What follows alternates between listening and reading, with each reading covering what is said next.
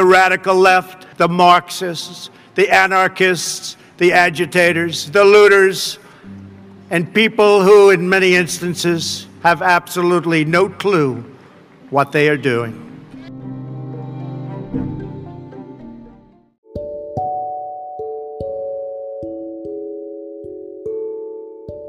Welcome to What Radicalized You, a podcast of stories and experiences that have shaped people's ideas about our world and the way society should function.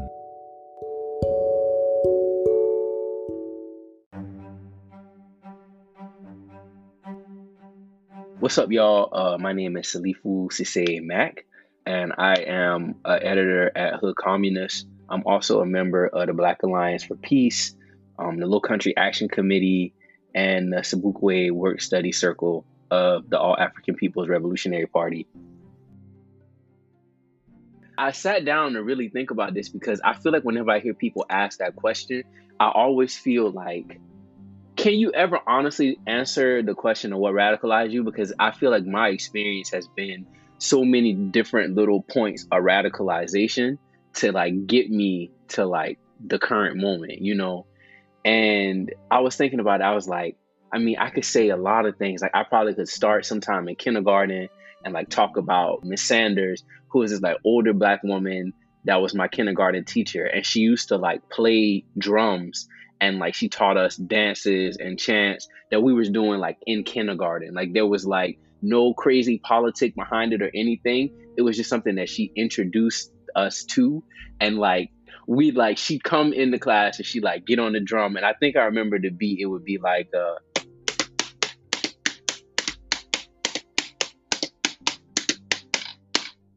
and she would like do that and she would have us chant like, Yahoo, and like dancing like this class of like little kindergarten kids that was just like so hyped to come to class every day and like do this dance and do this chant, like this class full of Black kids. Like I always think about that memory fondly. I could probably talk about coming from like, you know, underdeveloped and like underperforming town. Like the high school that I went to in South Carolina, we was in like the second worst performing school district. And just like that feeling of being in a place where you know you deserve better and you know people can do better by you, but nobody's doing it. I feel like I could probably talk about going to like a racist ass PWI and kind of getting my first exposure to whiteness and like what a mess that was. And after I graduated from college, I was like, well, damn, maybe I can start the story off like living in New York for the first time and like being broke as fuck and like literally stealing out of bodegas to eat sometimes. But I was thinking about it and I was like, bro, if I'm really going to talk about what radicalized me, like I have to start in 2019. So that is where I'm going to start the story. I'm starting the story in the last few months of 2019. So by 2019, I had been living in New York for about 4 years and I randomly matched with this guy on Tinder and we like went out. It was like cool. And I went back to his place and his place was like, he had like a whole fucking brownstone to himself. I was just so like, I don't know. I was just so mesmerized by that. Like, oh shit, like here I am, like out with this guy who's like this celebrity stylist and he has this like dope apartment and he'd be like all around the world and shit. And so like at the end of 2019, I made this commitment to myself. I was like all spiritual and stuff like, yeah, I'm going to manifest wealth. I'm going to manifest a brownstone. I'm going to manage. I was like all like envisioning my life. Like I wanted to live this rich nigga life just like him. And we dated for a few months and that kind of fell apart. But coming straight into 2020, I had did all my manifestations. I was hunting for a new job. I had got this new gig. I was going to be working in TV production. I was making the most money I ever made in my life. For the first time, I was going to be able to like actually live in New York. And I was just all about chasing the bag. Like for me, it was like, you know how niggas be like money over everything. I can't see the haters. Like, fuck them. Like, I'm finna get this bread. That's what I was really on. And then 2020 hit, like 2020 hit. And I remember like the pandemic came through and like everything changing. I remember that phase of like being stuck at home. I remember that phase of like not knowing what the fuck was going to happen throughout the world. And then the pandemic became like this triple pandemic. I feel like anybody who lived through 2020, if you found a way to live through that experience and have it not radicalize you, I just don't know what to say about that. But there was so much happening at the beginning of that pandemic. But the moment in the pandemic that shifted everything for me was when one of my best friends passed away from coronavirus. It was like everything in my life just got like flipped on its head. And I remember so many conversations that we would have about like being safe, being cautious, staying in so that we didn't get other people, infected with coronavirus.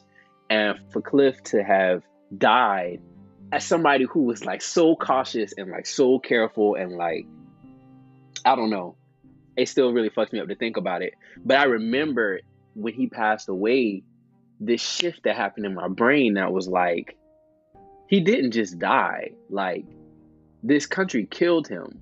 He died so needlessly. And not just him, but like thousands of millions of other people. They didn't die. Like they were killed. They were killed. I'm like kind of laughing at it now, but like I remember realizing like, holy shit, the US killed my best friend. And ever since that shift in like consciousness of what happened, it felt like everything, the world just started to explode. I remember the protests started picking up in Atlanta after George Floyd, after Breonna Taylor. People went and took the CNN building. There were African people in Europe running up on museums, like demanding the return of artifacts. I was living in New York at the time. New York was going up every single day. And I was just like, oh shit, like something is happening. I had been through the like BLM cycle of like Trayvon Martin in the past. Like I had done that. I had done the sort of protest thing before, and I was a little bit burnt out from it. But what happened in 2020 felt new to me, and I wanted to be like in on it. And so I just remember, if I think about my life at that time, it was like this montage of like doom scrolling Twitter, of picking up new books and trying to read new things, trying to really understand what the fuck is capitalism, trying to really understand like what is imperialism, what is white supremacy, like what are these things, and get into this place where all I had was like rage. I had no hope. Like all I had was rage. And then I reread Assata, an autobiography, Assata Shakur's autobiography. I reread it for the second time. And there's this passage from the book. As I was reading it, I picked it up to read it for the second time. And I started reading. I was like, no, I need to read this with other people. So I got together like a group of folks, a group of friends that invited their friends. And we all started reading Assata together. And there's this passage in the book that like changed my outlook of the summer. And it's while she's describing going away to community college for the first time and like finding herself in all these various circles of like revolutionaries and like how she was introduced to the movement. And she says that fall, the level of activity on campus surpassed anything that we had dreamed of. Large numbers of students became involved in the anti-war movement. It seemed that there was no time to catch up with all the things that were happening. I would be at the construction workers demonstration one day and then marching with the welfare mothers the next. We got down with everything: rent strikes, sit-ins, the takeover of the Harlem State Office building, whatever it was. If we agreed with it, we would try to give active support in some way. The more active I became, the more I liked it. It was like medicine, making me well, making me whole. I was home. For the first time, my life felt like it had some real meaning. Everywhere I turned, Black people were struggling. Puerto Ricans were struggling. It was beautiful. I love Black people. I don't care what they are doing. But when Black people are struggling, that's when they are the most beautiful to me. And like, I just remember reading that and the feeling of rage that I had about everything that was happening that summer stayed there. The rage never went away, but I was starting to feel this like idea of like hope that like maybe we were on to, I don't know, the beginning of like something new. And I wanted to do exactly what Asada was talking about. Like, I wanted to struggle. I wanted to feel that beauty. I wanted to like see that beauty. So I went outside, and like at first I was all by myself. I was going out to these random protests that people were organizing. And I remember the fear that I was feeling because I had been out in the streets in New York before, but there was something about the energy of New York in summer 2020. The cops were extra menacing. Like everything was extra scary. I remember it feeling like being in a movie. And I was like going out to these protests every day and every night, like by myself. And I remember being scared all the time, but like trying not to show it because I felt like this was like my duty. Like I had to be outside. I had to be doing this. This was like the only way to really get involved and like change the world. I went to a protest one day in Flatbush. It was a protest that was supposed to be honoring the lives, the families of slain Black people in New York. It was a relatively like peaceful day. There were speakers, we marched, and I remember being there and encountering this guy, had long dreadlocks. He was like, you could tell he was like the leader of something. And he was like directing people or where to go. He was telling white people to get in the back, don't be in the front. And I was like, oh shit, this seems cool. Like I want to stick close to this. So I stayed close to that for the entire protest. And after the protest was over, all these people, all these Black people in Flatbush, all these Caribbean people, all of these people who you could tell were like first gen immigrants from Africa, like everybody was just hanging out. And the cops just started like pepper spraying and like antagonizing people everywhere. It was like the most insane thing I had ever seen. And as the sun continued to set, it only made the people madder. And because I was out there, I was like, well, shit, I'm staying. Like I'm not just going to show up and go home. I'm going to stay. Whatever the night becomes, the night becomes. And I remember that night became like a nightmare. There's like a lot of footage and like a lot of commentary that goes around when NYPD is brutalizing protesters in New York in places where you find mostly white people, but not a lot of commentary about some of the things that happened in Brooklyn last summer that I don't think a lot of people are going to ever really be able to get past. Like I remember seeing people in wheelchairs knocked out of their wheelchairs and like trampled by NYPD. There were like moments where we were in the street and they were literally fighting us like dogs, like cops, like fighting people. I remember strategizing with other people on how to move, how to navigate being like just like pinned through alleys and shit by the cops. Like it really was like it was like really my first time realizing like this shit is like it's like they're playing Call of Duty. It's like war for them. Like it's not we aren't people, and this is barely real for them. Like they could take us out at any moment. I remember getting injured that night and like limping all the way home and coming back and laying in my bed and being like, this shit is really a war. And I don't know if I can like keep doing this by myself. So I had got to the point where I was like, I want to keep going, but like I need a crew, like I need folks, I need people. And I was thinking about the guy from the protest with the dreadlocks. And I was like, I need to find the organization that did this and see if I can be a part of it. Like I need to join the organization. I need to get in the organization. So I reached out to the organization and basically was like, I'm trying to get down. They screened me. They got me on the email listserv. And from there, I was paying attention to all the things that were coming through the email every day. And one day I'm like at home working because that like fancy job that I had got when I was like all about on my like stack bread shit, we were now working from home.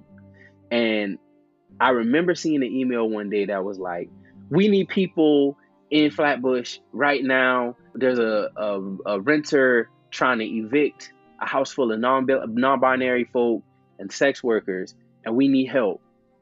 And I remember just like cutting my camera off Zoom and like calling an Uber and just like jetting to get there, because I was like, I don't know what I'm gonna do when I get there, but I'm gonna pull up like this. I don't know I don't know why I'm so compelled to be here or what I'm about to do, but I'm gonna go.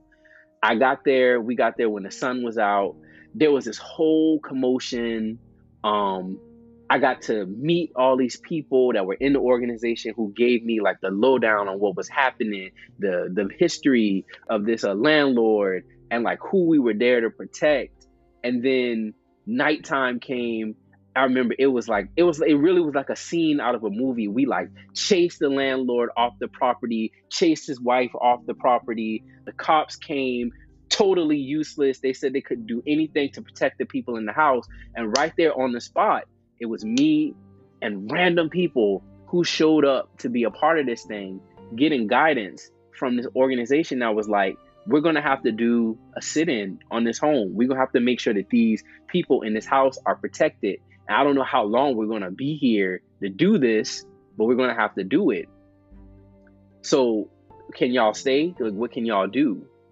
And from that night, I got thrown into what became like a 4 or 5 day house sit-in. I learned to organize around the clock on how to protect your neighbor from being evicted. We had breakfast set up every morning. We had people on shifts that would come. If you couldn't be there in the morning, could you come in the afternoon? Could you stay overnight? It was this really intense learning moment for me of like submitting myself to like a group of people who had these experiences and like letting them teach me like how to fucking protect like your neighbor, which is like not something that you just, I don't know. It's not something they're going to teach you in college. It's not something that you're going to learn. It's the only way you can learn it is by being there. And I was there learning this thing. And from there, that became my first experience with an organization.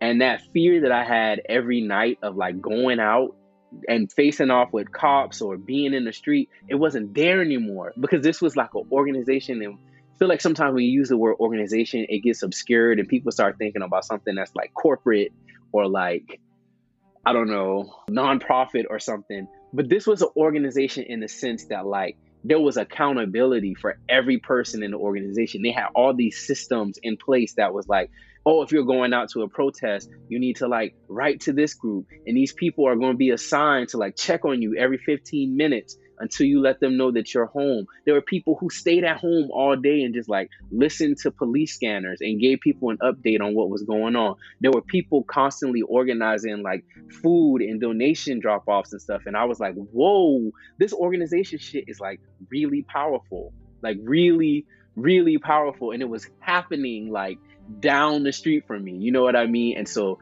that was like a great first exposure on like what it means to work with other people, like what it means to actually build community with other people. I felt like I was living that quote from Assata Shakur like in real time. It was beautiful to see all these people who were like politically aligned, like we're going to protect each other this summer. Nobody's getting evicted. Every waking minute when I'm not organizing with this organization I was a part of in New York, I'm like trying to feed my brain. Like I'm picking up all these books for the first time and like learning this history of like resistance and struggle and like revolution that has existed all around the world. And I would go to sleep at night listening to Kwame Ture speeches. And that became my first introduction to Pan-Africanism. I had been a huge, like, I guess you could say follower of Kwame Ture, but I was exposed to his life on the Black Power tip. And I think that's something that happens to like with us with like a lot of our like political, I guess, people who we prop up to be like leaders or figureheads. We get attached to them really kind of like in one era of their life. But by falling asleep to these YouTube videos every night, I got to go through this progression of like Kwame Ture's politics in real time. And I watched him to go from these speeches about Black power to like clinging to this African identity and this concept called Pan-Africanism, this idea of like one united socialist Africa. And I remember soaking all that up. And I had this moment where I woke up one day. I don't know why it was that day, because there was nothing special about the day, but I was just in the bathroom brushing my teeth. And I looked at myself in the mirror and was like, oh shit, you're an African person. And like, that sounds like a small, like, self-realization. Because like, obviously, if you're Black, you're like, you descend from Africa. Like, yeah, like we talk about it in those very like soft terms a lot in the US. I think like even people who call themselves African Americans, there's always so much more emphasis on the American part of that. But I just was looking at myself in the mirror, was like, whoa, there's no way to like deny Africa. There's no way for you to deny or distance yourself from Africa. Like, you are an African person. And so is like your mom, and like so is your dad, and like so is like your roommates, and like the people who live down the street from you. Like, you've never touched the grass in Africa before, but you are an African person. And that wasn't a acknowledgement on some like, I don't know, some like cosmetic, like cultural, like cosplay, like, oh, let me go get like a dashiki. It was like a moment of like clarity about political alignment. Where does my allegiance, if I understand myself as an African person, right? And I understand the history of colonialism, and I understand the history of the transatlantic slave trade, where then do my allegiances lie? When we talk about revolution, when we talk about liberation, what side am I standing on? Who am I supposed to be fighting for? It was this moment of clarity that was like, holy shit, Pan-Africanism, yes, this is what I'm struggling towards. I am struggling toward the total unification of Africa and its people everywhere around the world for the reclamation of our land.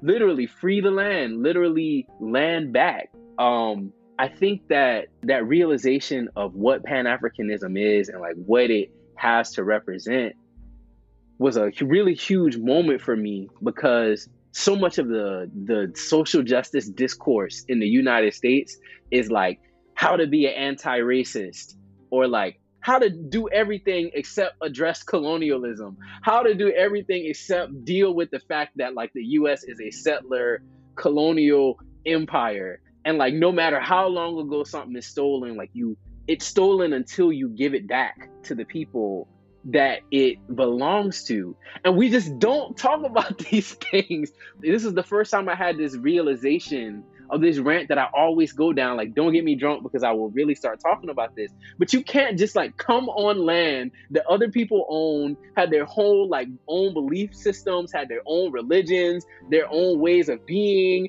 their own communities, their own all this shit, and just be like, actually, none of this is valid, and we're just going to build a place called America. Like, you literally can't do that. Like, the place that you build, no country, no nation started on those terms can ever be valid. It can never be real.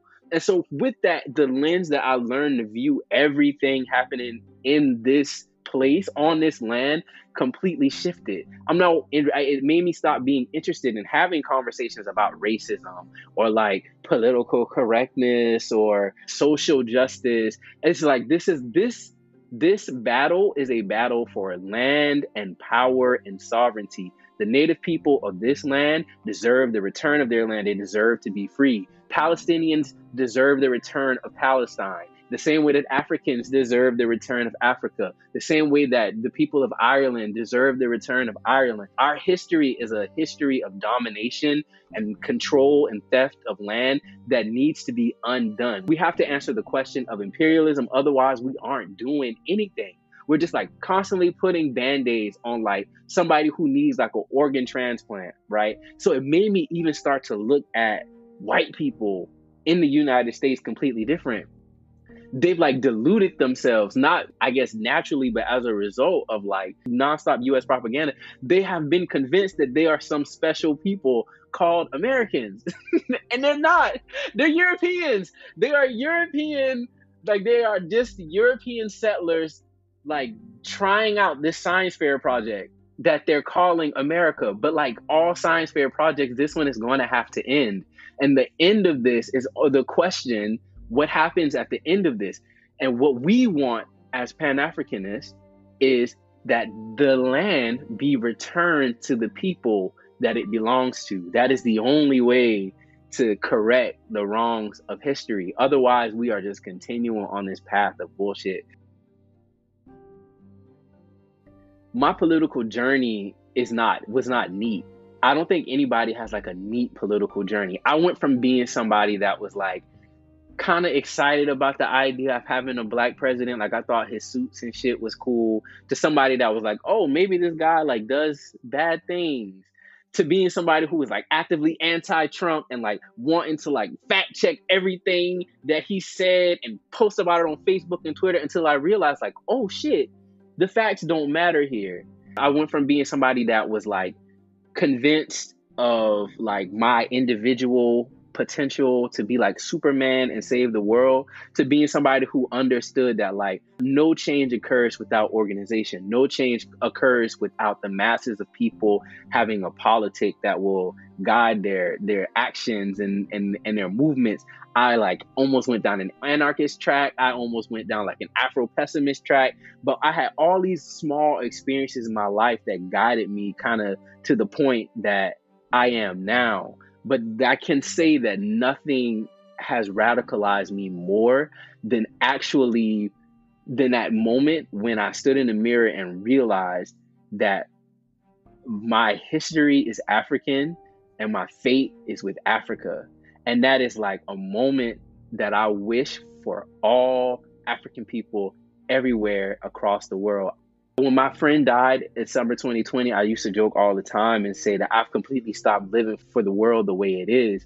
I only have the potential to see like the future. And that's like the only thing I can think about. And when I think about what Pan-Africanism is and what it means, what that idea, the beauty of the concept of totally uniting Africa, doing away with those colonial borders, and African people reclaiming our place in the world, our ability to nationalize our resources, our labor power, and rebuild Africa and extend those resources and that knowledge to African people all across the world, and eventually be able to extend those resources and that knowledge with the rest of the world and actually contribute toward the rise of world communism. That is, the Pan-Africanism for me is like a light. It's like a way. It's a real political objective for Black people to get behind. And there's something that it like almost makes me tear up a little bit, like thinking about all these groups of African people around the world who speak different languages, who have different cultures, who've had different lived experiences, uniting behind one political objective that guides our every move until liberation, until revolution. So that's what radicalized me, and that's what radicalizes me every single day that I wake up.